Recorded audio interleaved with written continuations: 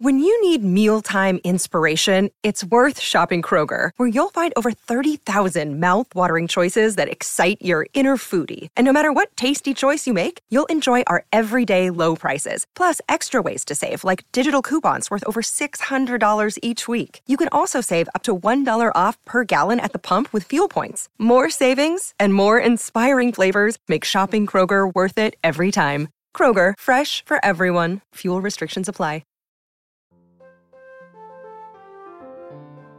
Get the little ones, sit back, relax, and listen to the Mutual Audio Network.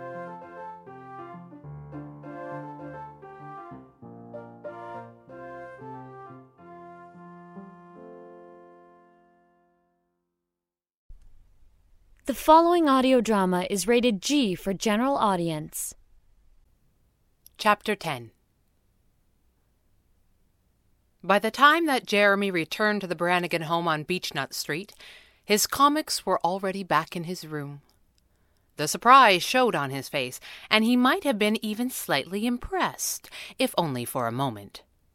He looked at his little sister, who seemed to be waiting for something. "Where's the rest of it?" he said at last. Abigail sighed. "Oh, no," she said. "No thanks are necessary. I was only doing my job." "Doing part of your job, you mean," Jeremy said. "Where's the rest of my stuff?" "Well, it wasn't in a dusty storeroom in the back of the Shiny Slug comic shop," Abigail said. "But these were. It cost $25 to get them back. You owe me $5. $25? Jeremy was outraged. "Why should I pay $25 to get my own comic books back?" "Because they weren't yours anymore," Abigail said simply, "and that is how much the man who owned them wanted for them." "You should have called the police," Jeremy declared. Abigail did not like where this was going. "You didn't hire me to call the police," she said. "You hired me to get your things back. Here are some of your things. They cost $25. You owe me $5. "Honestly," Jeremy said, still outraged, "give me one good reason why I shouldn't call the police. Possession of stolen goods is a serious crime." "And these were not stolen goods," Abigail said. "If you wanted to have that kind of stick to wave at the owner of the Shiny Slug, you would have had to file a police report when your things went missing, and probably charge our mother with the original theft. Would you like to do that? Shall I dial the phone for you?" "Shut up," Jeremy said sullenly. "Then these are not stolen goods," Abigail said. "So stop saying that they are. Your things have been sent all over town. I got back the most important stuff on one day, so you're welcome. You owe me $5. "Who said this was the most important stuff?" Jeremy snapped. "I never said that." "You gave me a printout listing every single issue and how much you thought it was worth," Abigail said defensively, knowing that going after the comic books first had been a guess on her part. "It isn't how much I think they're worth," Jeremy said defensively. "I got those numbers out of an industry price guide. And a guy who works in that industry just gave me the whole mess of them for $25, of which you owe me $5. Abigail was starting to get angry now, and she fought to keep from seeing red and saying things that would not help her deal with this particularly troublesome client. "He probably just gave them back to get rid of you because you're such a pain," Jeremy said, pouting. "If that's true, then I just saved you some very valuable property with my winning personality," Abigail said crossly. "So you're welcome, and where's my $5? There was a small pause. Jeremy eyed the boxes suspiciously. "I should probably go through them," he said. "The guy probably kept the most valuable ones." "Whatever," Abigail said, rolling her eyes.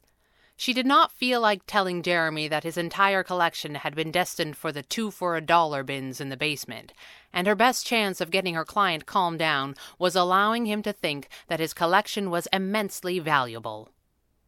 Abigail realized that it was also helpful to think of him as her client, not her brother. He wasn't much of a brother, but a client was a client, as long as they didn't stiff her for $5. Jeremy was quiet for a moment. "How come the boxes look so bad?" he asked. Abigail shrugged. "They didn't look all that pretty when we found them," she said. "And they looked a little worse after we pulled them across town in Timothy's wagon." "His wagon?" Jeremy frowned. "Yeah," Abigail grinned. "He still has his old wagon. He went home to get it. I guess all boys keep things they don't need for no reason. It says Timmy G on it, where he wrote it when he was like 5 or something. I made fun of him the entire way home for that." The client shook his head, and Abigail ignored him. "No, seriously," she said.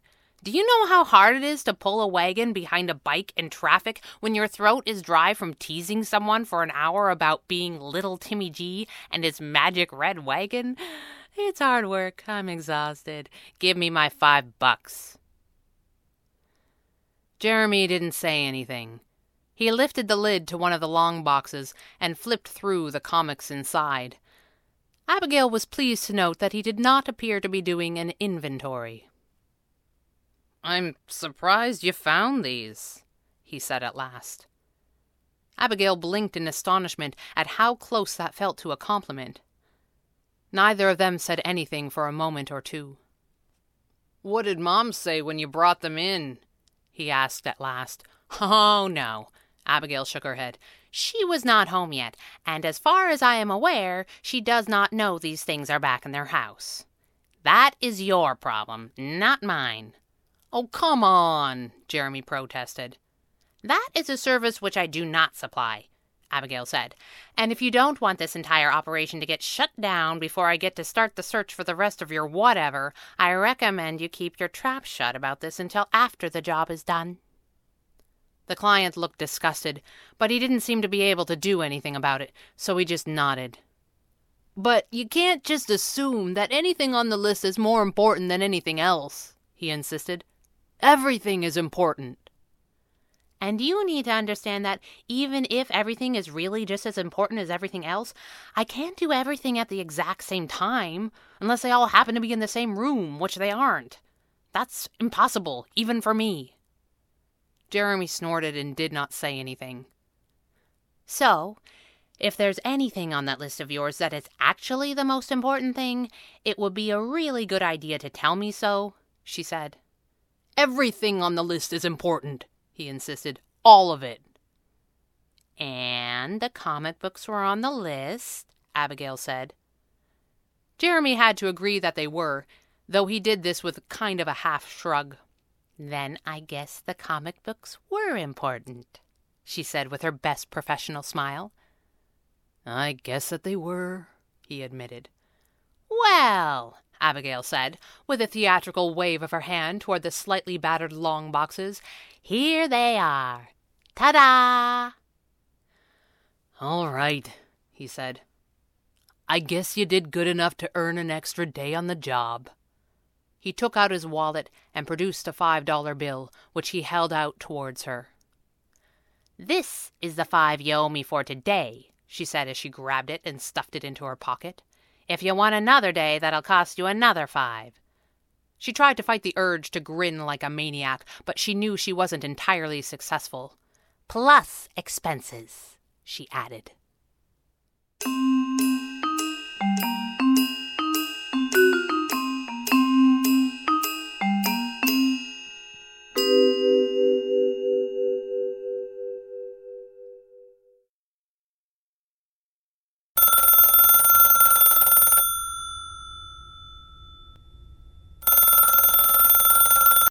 You can listen to classical and brand new audio dramas through the Mutual Audio Network. Subscribe through Apple Podcasts, Stitcher, Google Play, Spotify, or iHeartRadio today.